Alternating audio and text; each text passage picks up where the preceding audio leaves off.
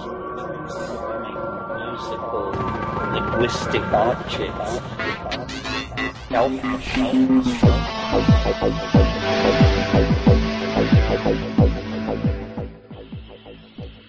Greetings from Cyberdelic Space.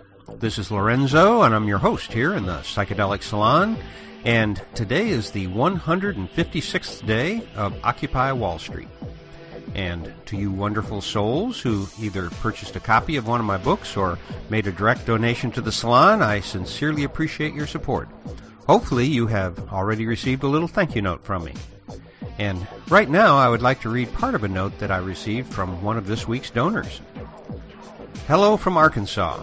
I made a first-time and modest donation, and I wanted to say thank you from Little Rock, Arkansas. I am a bit isolated here, although perhaps there are other salon listeners in the area. I'm keeping my eyes open. I also appreciate the Occupy updates you have been posting.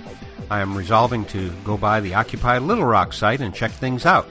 I admit I have not been up on this, but your posts have led me to look more into it. I have listened to lots of McKenna talks through the salon/archives and read his book, Food of the Gods, recently. I particularly enjoyed the last two podcasts and hope one day to perhaps meet you and other saloners in person. For now, I feel connected through the podcast. Thanks again for all of your work, Stephen M. Now, the reason I wanted to read that message is because, as you'll hear in just a moment, in my presentation at the recent workshop, I propose that if you want and can get 4 or more people together, I'll Skype into a mini salon of sorts. And you'll hear more about it in a bit, but my thought is that this may be a way for people who still haven't found any of the others in their area to have a reason to at least bring up the subject of the psychedelic community to sort of test the waters, so to speak.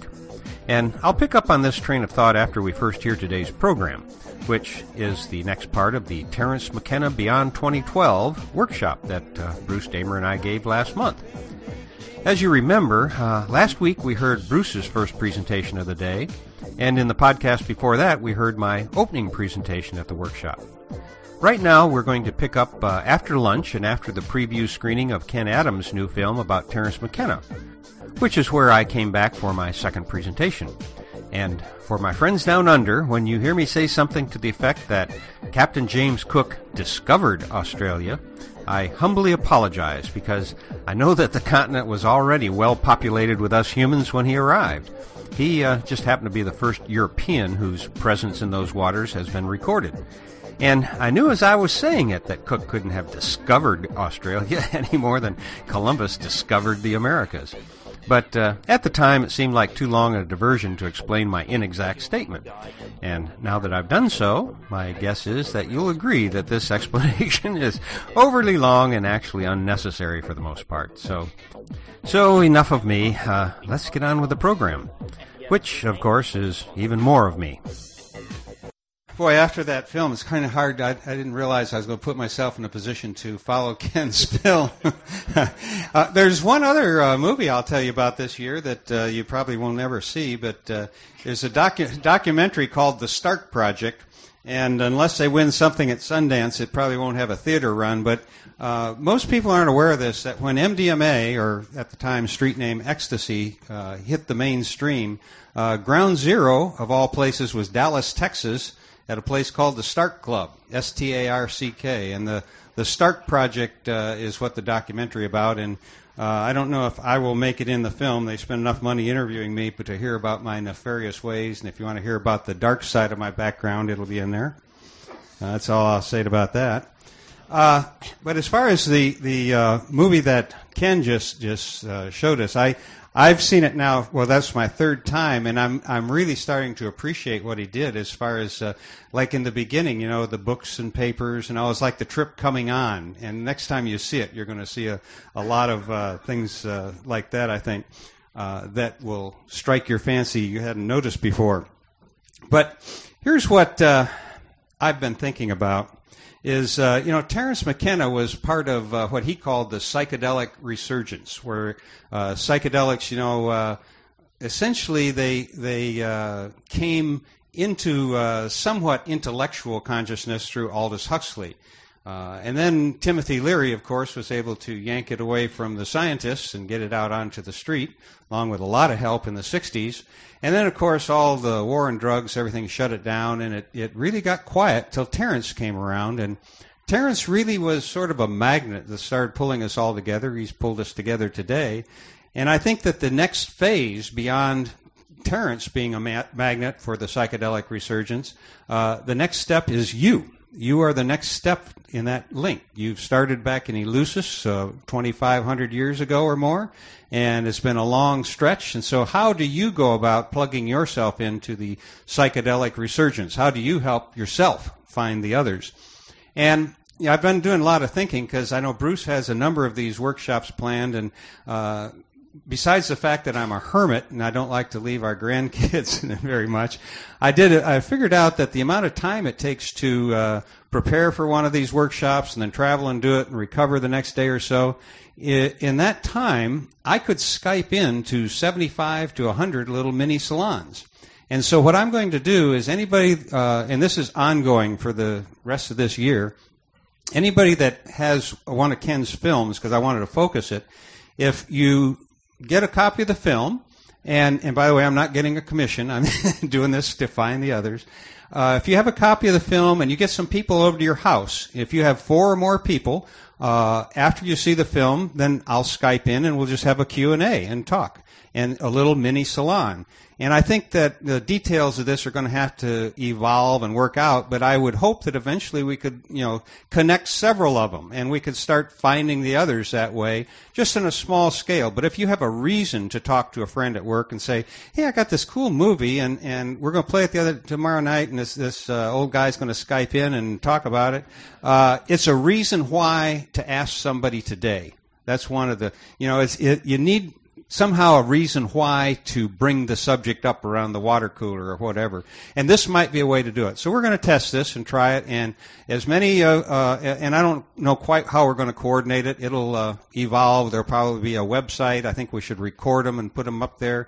And it's essentially, you're going to, what Bruce was saying, the Q&A that Terrence sparked, the real meat of those workshops came from the people themselves who were talking, and ideas got passed around. So I'm going to see if maybe we can't spark something like that, and so that's the project going forward here this year. So if you're interested in that, give me an email and we'll give it a try. Now, last summer when Bruce talked me into doing this, it's real easy to say, okay, yeah, let's just put something down and we'll send it to Esalen, and on the outside chance they take it, then we're in. And then we'll figure out what we're going to do. So the sentence I got sucked into somehow, I don't think I wrote this. It says, Lorenzo will take us from 2013 into the emerging era of cyber-enhanced humans immersed in a meme space stranger than we can suppose. and so I worked on that this summer because we were getting ready. We thought we were going to do this on Orcas Island in the end of September, and that didn't come together. And all of a sudden, all the work I'd done this summer, I essentially threw it out and started over because 2 things happened. One, and I'll talk about that secondly, but it is the Occupy Wall Street movement. That is a very strange meme space. But the other thing that happened is on the technological front, because I'd been doing research and talking to Bruce about the future and, 2013 and us technologically cyber-enhanced humans. And then about 2 months ago, my friend Claudia Little, who you've heard speak about cannabis in the podcast, Claudia got a new cell phone and gave me her old one. Now, I've got a kind of a phone phobia. I don't have a phone myself, and I don't like talking on the phone, and I don't want to go into all those details. But so I never have had an iPhone, and I know what they are. I know everybody has one because I walk around the street like you do, and I no longer see any eyeballs. I see heads down like that all the time. And we were out walking at the beach a couple months ago, and there's a man walking down the beach, and his little boy is holding onto his shirt, looking up, talking to him, but his father is looking like that, walking along the ocean, And I was at a park with one of our granddaughters, and a woman comes in, little girl, maybe 3, trying to get her mother to engage with her, but her mother is just sitting on the bench with her iPhone. And so I've had a real problem thinking about these until Claudia gave me this thing. Now, I've never hooked up phone service, but this thing is fantastic. I see why they're like that. And like the second day I had it, I didn't have any apps on it or anything, and I just have it hooked up to Wi-Fi, so I took it over to the grandkids' house, and the little one, 3.5 years old, not quite, she says, do you have such and such a puzzle? It's an app. And I said, no, I don't have that. And I said, I think I know how to do it. She said, give it to me. She goes to the App Store. She says, put in your ID here, your password here, and then see, that's free, and so you can get it installed. She installed an app on my iPhone. Now, I used to be a programmer. I was a geek. I just spent a lot of time on interface design. These things are incredible, and so I do understand what's going on with them. That when I was growing up, the most technologically advanced science fiction thought my friends and I had is we didn't think it was possible, but wouldn't it be cool to have one of those two-way Dick Tracy radios? If you've seen, there's not many people remember that, but those of us that do, that was my wildest high-tech dream. And then I get this thing. So I just decided not to bother talking much about cybernetically enhanced humans because we are. I don't see how you should want to wait for anything beyond 2013, 2012. These things have so much incredible power in your hand that, granted, they say next year the new UN Wi-Fi standard is for the speed to be 500 times 3G. So, things are going to get faster. They're going to get smaller. But how could you want more than what we have? That you're in the middle of a conversation with somebody and they let me look that up. Let me go. They are truly amazing devices. Now, what's the world going to be like when everyone in the world is connected to the internet? And for me, I have a little indication of that because today there are more human beings connected to the internet than were alive on the day I was born. So, that's really something. And, of course, the world's a lot more crowded than on the day I was born, too. And I've been noticing that a little bit. But I think that, there's good things and bad things about tech. And I've got a little soundbite I want to play that there are two people that are going to talk in it. One is Terence, and the other is Aldous Huxley. Now, Aldous died in 1963. Even before ARPANET. And, of course, Terence died in 2000, which was 5 years before the iPhone. And yet, here's what they had to say about tech. This sense of which so many people have, and which I think one sees in so many societies, this sense that man is being subjected to his own inventions, that he is now the victim of his own technology and the victim of his own applied science, instead of being in control of it. We are intellectuals trapped in a world of too much information. Innocence is gone for us. But technology is the real skin of our species. We have changed. We are no longer, as I said, bipedal monkeys. We are instead a kind of cybernetic coral reef of organic components and inorganic technological components. I was originally going to ask for your comments about how you feel about this right now, but we're running a little behind. So instead, I'm just going to ask you to interiorize that tonight a little bit and think about it. How do we find a balance between the constant like this and ignoring our kids and this incredible world of tech that we've grown into? The world is really different because of tech. And, if you think about the fact that Terence McKenna was really kind of a forward-looking guy, but he died before there was an iPhone, before there was Skype. And now, the power, here's the power, I think, that we have in our hands that, we're just taking it for granted.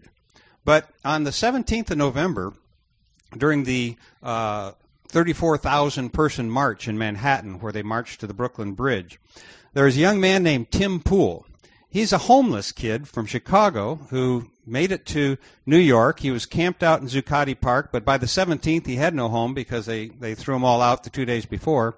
But he had a little, he had a Galaxy S2 is what he had. And he had that phone hooked up to the net. And I'd been watching Tim for months. He was one of the live streamers. And he had an extra battery pack.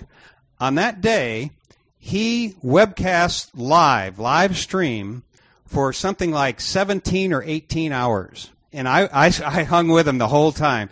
That he walked in all these different marches, and people would run and get him water. They'd hold his phone while he'd go to the bathroom.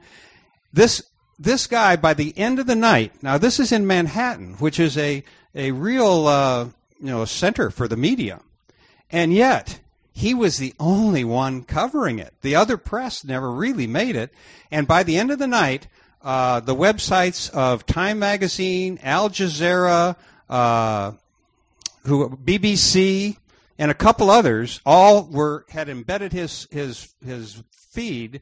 And by the time he got to the Brooklyn Bridge, just holding that little camera up like that and talking, he had over 250,000 people in his phone. Now, here is a homeless kid living on donations, and he scooped every major media outlet in Manhattan. Now, that's the kind of power we have in our hands right now. We've got power to, granted, I can't do anything like Ken did, but I can make little grandfather videos in the tech that you're talking about. We can do all kinds of things. And I think now is the age that we can start letting our creativity out, even if we're just kind of stumbling and crawling. We don't have to be masters at it. But by able to create some of these video things, I think, at least with video and sound, is really important. And we're all capable of doing it. We all have the tech now. So I don't think we have to wait till 2013 to be cybernetically enhanced humans. I think right now we have got so much more tech than we can even use. How many of you have used 10% of the features on your word processor? There's so much stuff there. We've got all kinds of power at our fingertips, and now we're finding each other. So how do we use this to go ahead? So we get to the meme space, stranger than you can suppose. And I propose that the Occupy movement is that. Because never before, I don't think, in human history, have there been so many people so pissed off and in touch with one another. The live streaming is something that's really pulled a lot of these Occupy movements together. In fact, the other day, a week or so ago, they occupied Congress. And there were only about 2,000 people showed up, but there were like 40 live streams coming out of that. And Tim Pool's been traveling around the country teaching people how to do this. He's now got an Occupcopter. He's got his own little drone. You can get a drone at Radio Shack that has a high-def camera in it and is controlled by your iPhone for $289. And just think of that. So when the police barricade him off, he's got his own drone, and he's a hacker, and he's hacked it so it can be handed off to 50 different people. And if it loses control, it flies home and lands itself. So, these kids are so far ahead of the establishment that, the tech is in the hands of the people. And I think that is really important, particularly with what's going on. And I don't want to take much time on this right now to talk about it, but I really, I've taken a lot of flack from some of my listeners because they don't want to hear about the Occupy movement. Well, get used to it. This is going to be with us for the rest of my life. I don't think there's going to be a week that I don't hear something about Occupy. This is something that Bill Moyers and what's his name with the Pentagon Papers? Ellsberg. Daniel Ellsberg and Bill Moyers both have stated that in their lifetime there has never been anything even close to what's going on. This is something that is really worth paying attention to because it's going to change the world. It's not going to change politics. It's going to change the world. The culture of the planet is changing. And, I watched in New York. I watched in Madison. I watched in Salt Lake City. And they have these chat rooms next to the live streams. And people from Tunisia and Egypt are in the chat rooms talking to the people in Salt Lake saying, hang in there. It's just amazing. It's a global movement, and it's the young people are the ones who are going to do it. but there's a lot of old people involved, too. A lot of the old 60s mentality is there. My friend Bill Radzinski in Manhattan, he's got a bad hip. He's got a pacemaker. He went out and marched on the 17th for a few hours and then called me afterwards, So what I'm trying to impress on people is that you don't have to go camp out somewhere. You don't have to even like what's going on.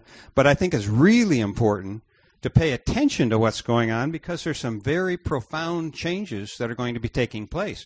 It's not that people haven't been pissed off and complained about things before, but now it's probably been going on globally, maybe just about as much, but now with the internet and with all of the technology, people realize they're not alone. And I think that's the thing that Terence did for all of us, is that we realize we're not just because we're the only one at Thanksgiving dinner that's a weirdo, we're not alone. There's a lot of other Thanksgiving dinners that have weirdos sitting at the table too. And so I think that if you pay attention to it, you'll find a place to fit in because it's about transformation, and that's really what the psychedelic community is about, transformation of consciousness. And once any individual transforms their own consciousness, then they start doing things that changes things and maybe helps other people. When I was living in Dallas before I found the Start Club, I was an Irish Catholic Republican lawyer.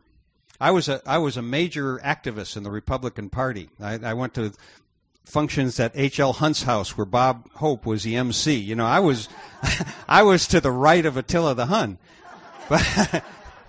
But then I found the psychedelic community, and now I'm an anarchist. So the Lorenzo, didn't you walk out of the Start Club still Irish?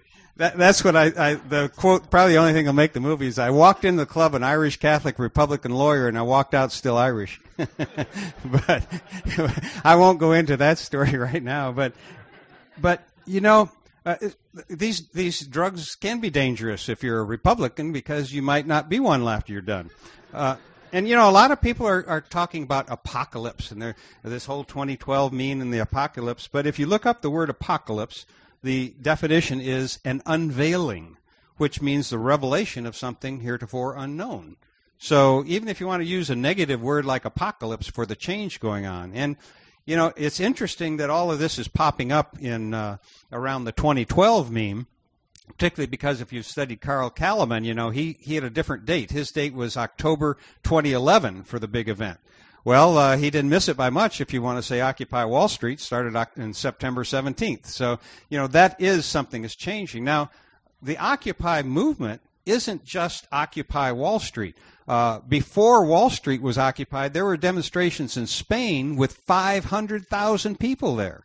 In Italy, in Greece. I mean, this is a worldwide thing going on. Of course, you haven't missed the Arab Spring at all. And some of the people from the Arab Spring and from the Spanish demonstrations flew to New York and spent the summer from August 2nd until September 17th planning all this. This is not just a casual accident.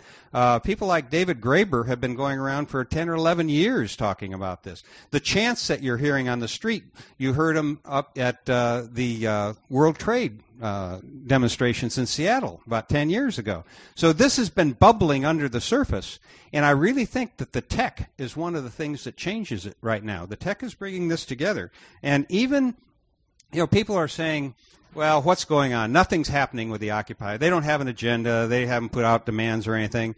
But if you recall this past summer, all you heard about in the news was the budget deficit, and they're fighting that and they weren't going to vote for it. Well, just last week, without any discussion as a routine matter, they raised the deficit by another $1.2 trillion. No strings attached. Obama can do it when he wants. But what's all the talk now? Income inequality. At Davos, Switzerland, where all the financial elite met this week, income inequality and the potential demise of capitalism were the number one and two things on the agenda. So this is being paid attention to. Occupy Congress happened, and the next day the SOPA Act was taken off the table and put back in its cage. So, yeah. But we've got to stay vigilant. There's another one that they're talking about now. Oh, that one's gone now too, I think. But ACTA is the next one. So, we're not going to be able to let our guard down.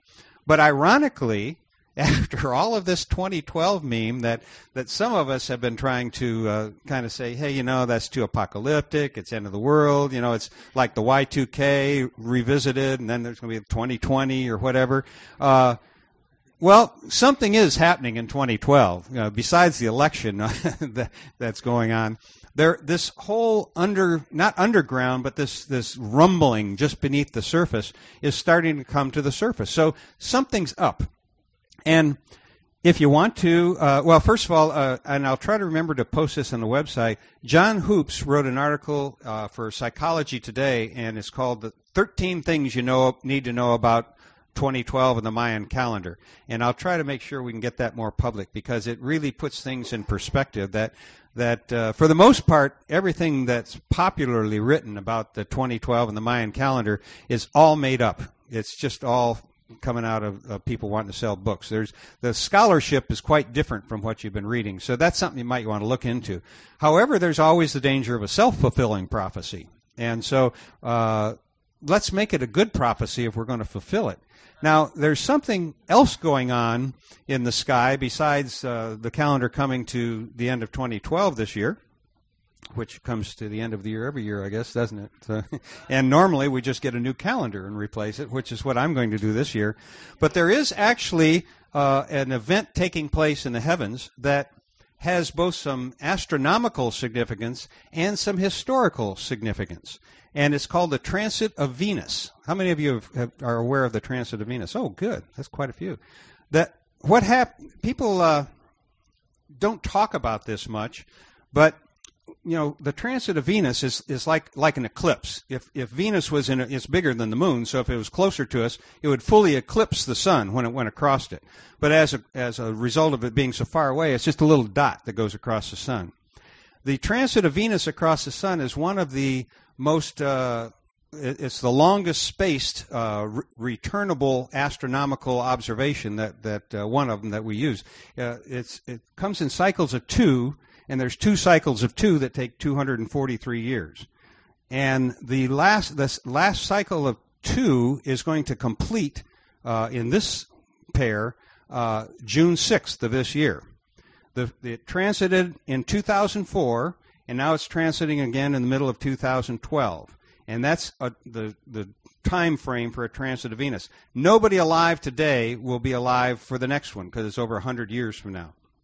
So that's the astronomical event. Here is the historical significance of that. During the first transit pair that humans really became aware of from a scientific basis and tracked, and they were really looking into it, during that 8-year period is when Magellan circumnavigated the globe and beyond all doubts laid to rest the flat Earth. I mean, everybody from that moment on, the Earth was round, it's a planet, it's a globe in the air, floating through space.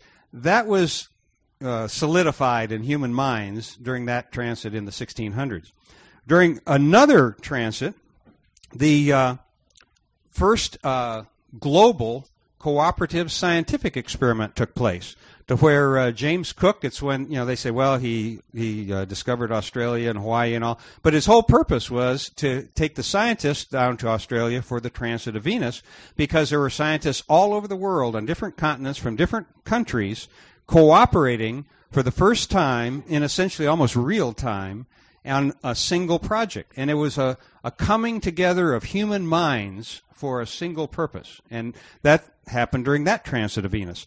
During another transit of Venus is when the World Postal Service finally got inaugurated and put into place. So then anybody in the world could send a letter to someone else in the world. And so there has been some human significance during these 8-year periods. So what has happened from 2004 till now?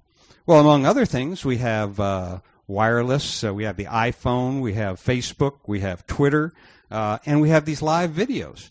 I don't see how anything could be more of a coming together of humanity than, say, Skype.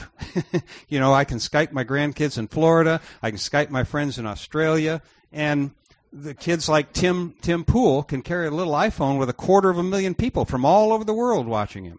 So we have really gone from seeing the world round to seeing it's a small little marble because we can get our arms around it in a single day with all of these technologies. So I think that right now with what's going on, if you just find your favorite role, maybe it's to ignore the Occupy movement and tell everybody, be a naysayer and say, don't pay attention to it because that'll get attention to it too.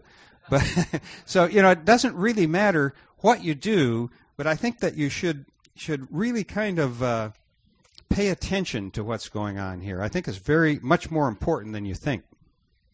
And as I see things evolving, what I think that we might want to reread and look into a little bit is an essay that Terence wrote. It's in several places. The copy I have is in Robert Forte's book, Entheogens and the Nature of Religion, which has a number of great essays. But in it, Terence has one that he calls Psychedelic Society.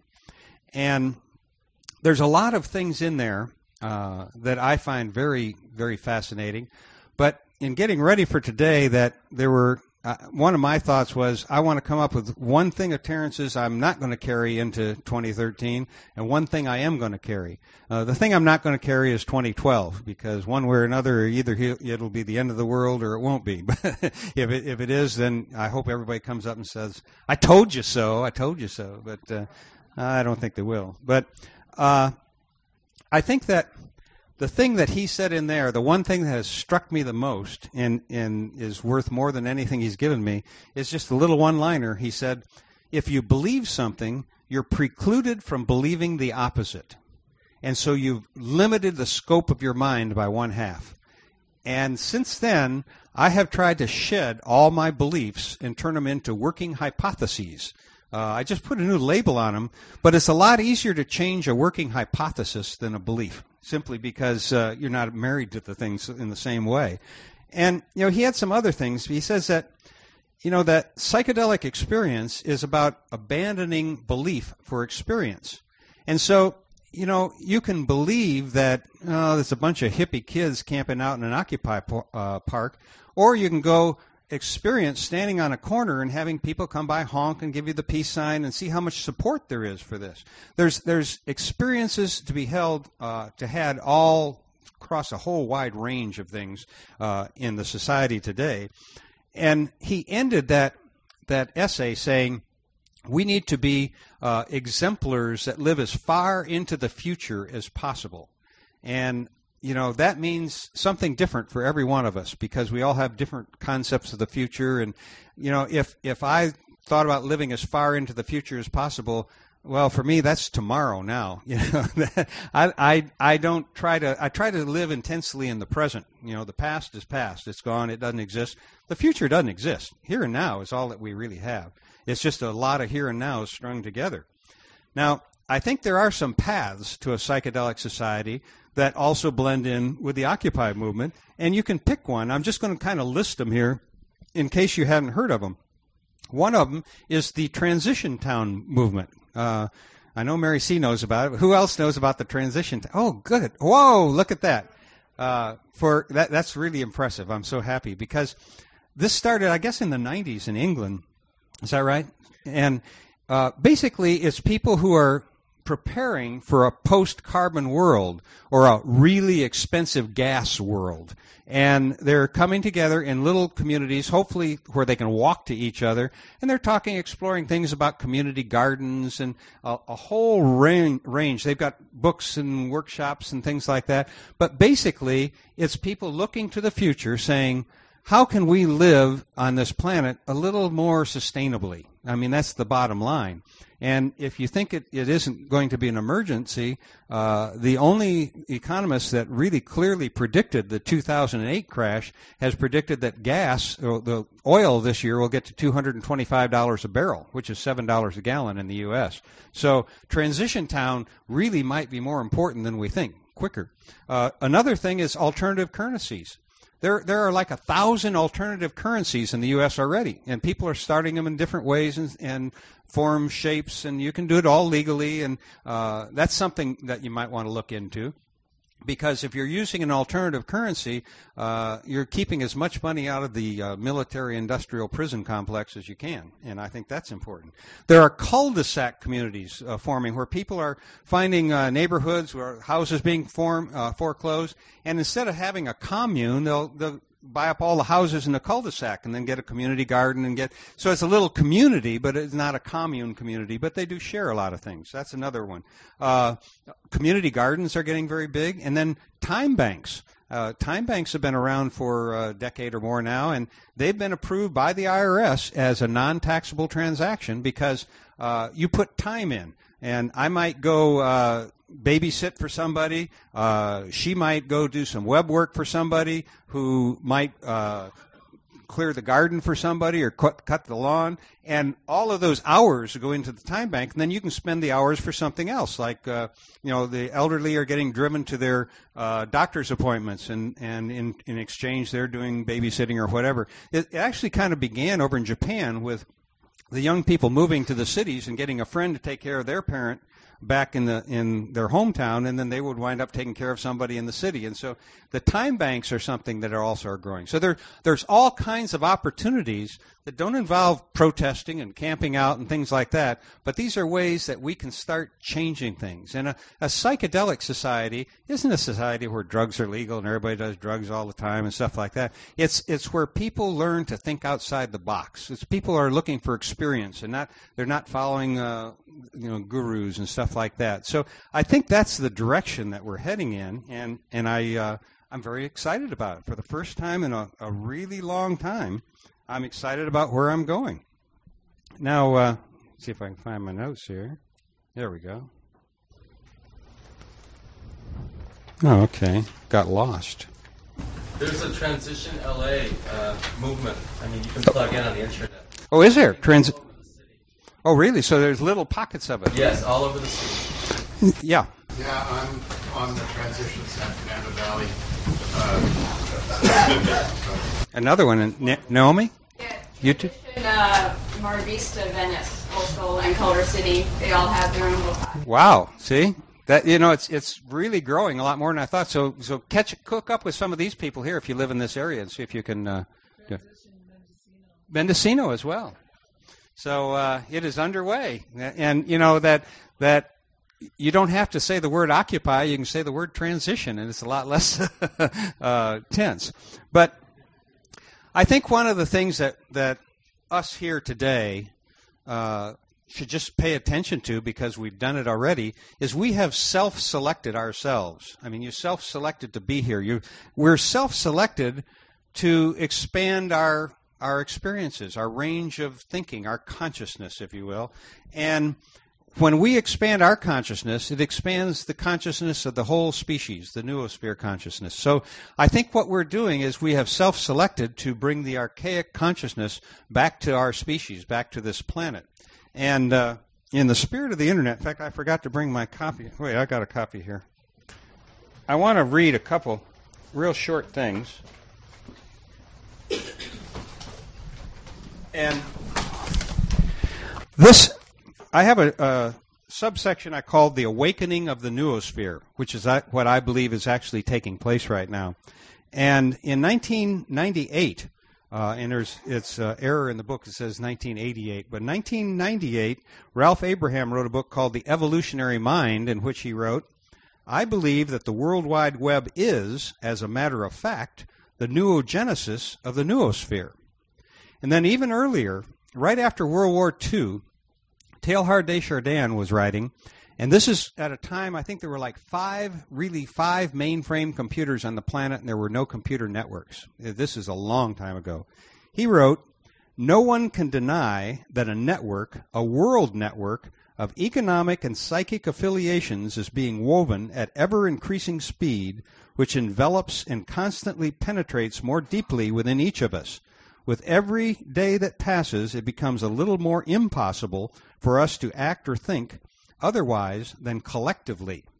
And that's the key. I think the decade of the me's are over, and I think we have to think collectively if we're going to pull our species through this. And I close this chapter talking about the enlightenment of Homo Cyber, which I've now changed to Homo Divinus, but that's another story. The day will come, and many of us now alive will see that day, when only historians will be talking about the Internet. As you know, the Internet is only a convenient way of describing the ever-growing and ever-interconnecting network of networks that carry our voice, video, and data communications. Without even noticing it, we will quit thinking about how our machines and ourselves are all interconnected, and instead, we will focus on the content of our communications. The day will also come when the expanded sense of awareness that shamans and psychonauts seek in theospace will be more widely experienced, for people will be using the portal of deep cyberspace, cyberdelic space, to launch their minds into the unlimited realm of entheospace where Gaian consciousness exists. As more and more minds constantly jump in and out of entheospace, the possibility arises for order to spring from this chaos of mind, and it is this new order I see as the awakening of the noosphere. It is anyone's guess as to what form this new order will take. It might become manifest in a kind of super psychic awareness we all share.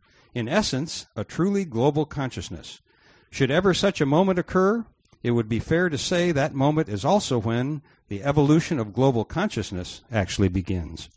And had I written that today, I'd write it a little more up to date, but that was written in '99 actually. So I think that we can see with the tech and the awareness and what's going on, people have been talking about this for decades and longer. Like Terence says, we're going down the birth canal right now. We're really just getting started as a thoughtful species, and I think we need to dream. We don't dream enough. You know, what would life be like on this planet if we could dream the most wild, crazy dreams and then make it happen? And that's really what's going on with virtual reality and things like that. Terence in the movie talked about turning ourselves inside out. And I want to play a short soundbite now that's actually by a guy named Fraser Clark. How many of you know who Fraser was? Yeah. Fraser was really the cornerstone of the underground, the countercultural community from the 60s on up until a few years ago when he died. He was very instrumental in the rave scene in England. He was all over the world, including he led the Zippy tour of the United States. And this is from a talk he gave at Stanford University back in the early days of the rave movement. But what he does is he talks about Terence's idea of turning ourselves inside out. And to me, this is the wildest dream possible for a psychedelic future. Well, the computers play right into that. Okay, this is a perfect place to end. I think McKenna talked about this a couple of years ago, Terence McKenna, and I used it last year as kind of what is the Zippy vision of where we want to go to? What is the balance between technology and organic? Okay. Imagine a world in the future, a planet where there isn't 1 inch of concrete, it's covered in rainforest, completely 100% natural. A naked couple walking across a clearing. Look pretty much like us, maybe a little bit hairier, but naked, yeah?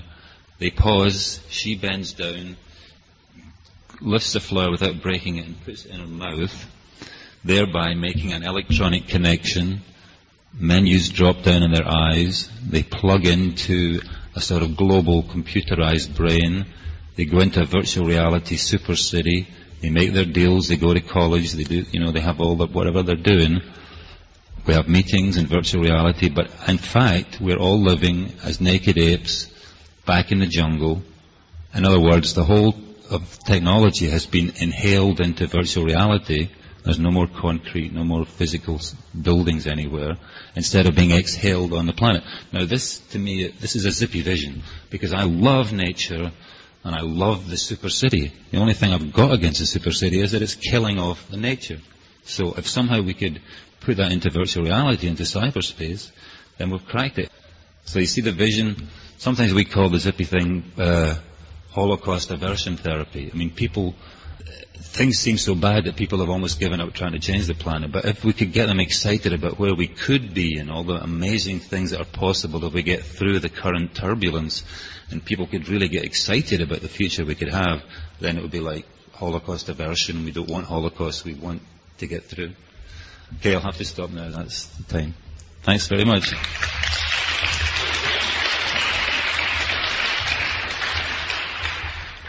So that's Fraser and actually Terrence's original idea. And the only thing I don't like about it is I'd like to have shoes. I don't like to go barefoot out in the forest. But it's an interesting vision. And while, it's not really practical, 100% like what he says, but we can do so much more by not spreading our carbon footprint everywhere. We can internalize a lot of these things, and virtual reality is one of the ways to do it. I think Skyping into workshops is a way to do it. I think there are a lot of things that we can do if we put our minds to it. I'm so excited to see how many people involved in the transition movement here. So for me, I've been here for a few years. I think Franklin Roosevelt was in his third term when I was born, and so I had pretty much given up hope this year, up until this year, until the Occupy movement started.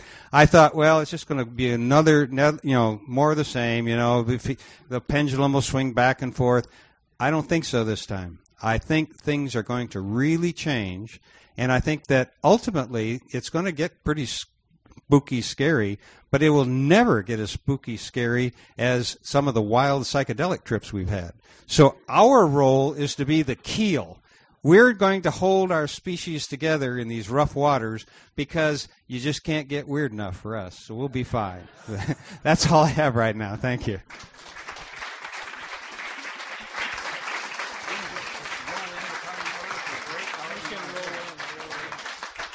I would like to point out, too, we talk about what can we do. We're sitting here, well, we don't have this, we don't have that. But I'd like to point out that in this room today, there are more people than were in the room that signed the Declaration of Independence. And that made a difference in the world. So it's a matter of willpower, of what you want to do. And whether we know it or not, we all are living our own personal myth.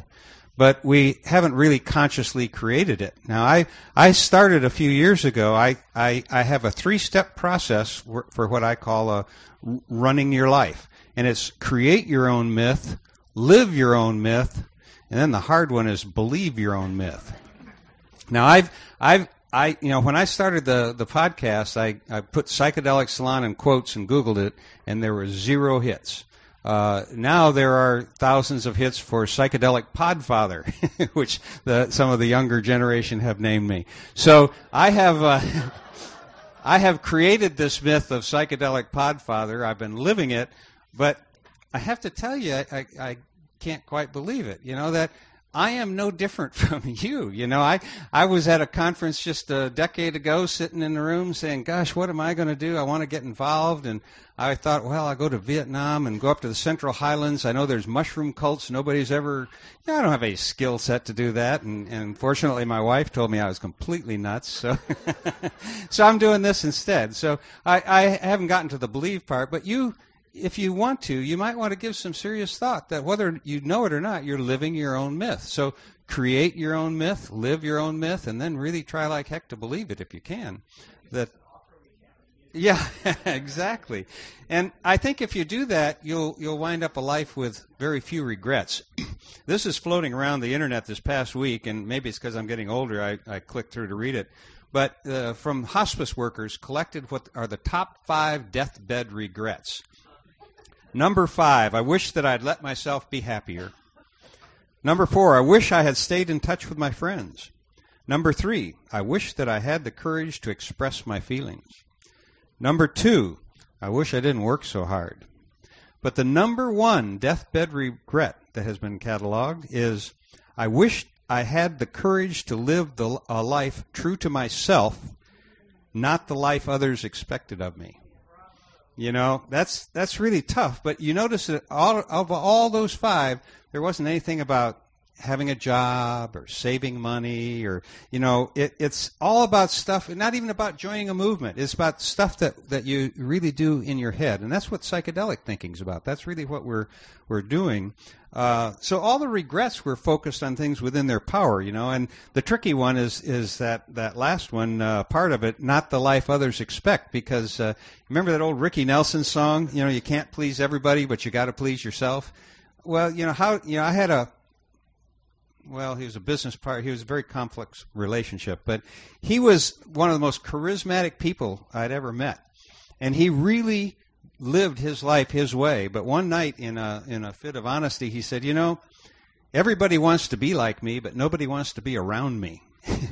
And so there's a delicate balance there. I'm going to play a soundbite here in just a minute, but first I want to read a Gandhi quote that I hope you'll take to heart. He once said, "What you do will be insignificant, but it is very important that you do it." And I want to play Terence's comment on that right now. Are we ready? What the universe is a novelty-producing and conserving engine. And if we define novelty as density of connectedness, then guess what?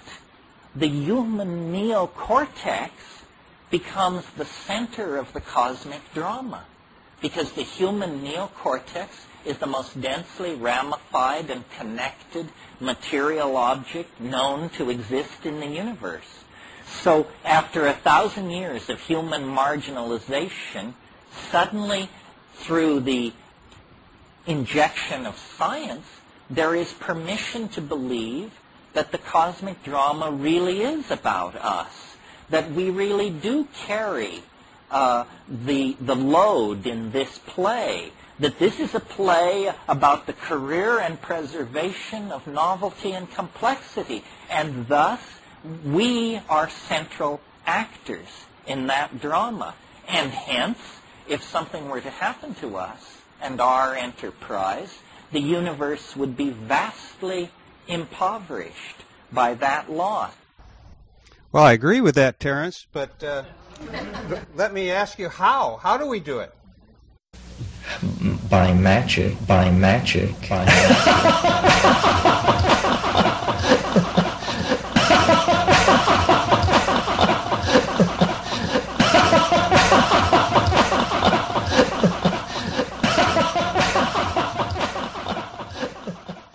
So now we know how to do it, but all kidding aside, I think it is important to kind of consider what he says, because I have this tendency to say, oh, you know, I've kind of lived my life, and, you know, it's not that important, and, you know, if what he says is right, and I have a hunch that maybe this enterprise of us, our species here on Earth, is much more important than we think, that all we know right now, we know there's billions, hundreds of billions of planets, but we haven't met anybody there yet. So whatever is going on, as Bruce said, there's all the computer systems on Earth can't even model this one neuron, and we've got 1 billion of them, so, or trillion, I guess. So, you know, there must be something important about these brains and bodies and the minds that are being carried around in them. So I think we should take ourselves kind of seriously. And I'd like to close by reading 2 paragraphs out of the Genesis Generation, my novel. And those of you who have heard it or read it, it's from the Wizards Council scene, and this is Apache delivering these words. 1,000 years from now, humans will most likely still be walking the earth, as we have done for over 1 million years already. Some of those future humans will have genetic links to us. However, our names and our deeds will have long since faded from living memory. Yet, that does not mean that we will be forgotten. For those future humans, those future reincarnations, will look back to the age that is just now beginning, and they will remember you. They will remember you not by name, but as having been part of a new generation of humans. They will remember you as one of the people who helped to build a civilization that should last for yet another 1,000 years. And those people of the future will be alive because they had at least one ancestor, maybe you, who was a part of what their historians will call the Genesis generation. This generation isn't bounded by the age of its members. That isn't how it's defined. Members of the Genesis generation distinguish themselves by the way they think and the way they live. It is a state of mind, not a state of body. We are the people who are preparing the land for whatever comes next, a new foundation for a new civilization. And that is precisely what we are all about. You and I are the Genesis generation. Thank you.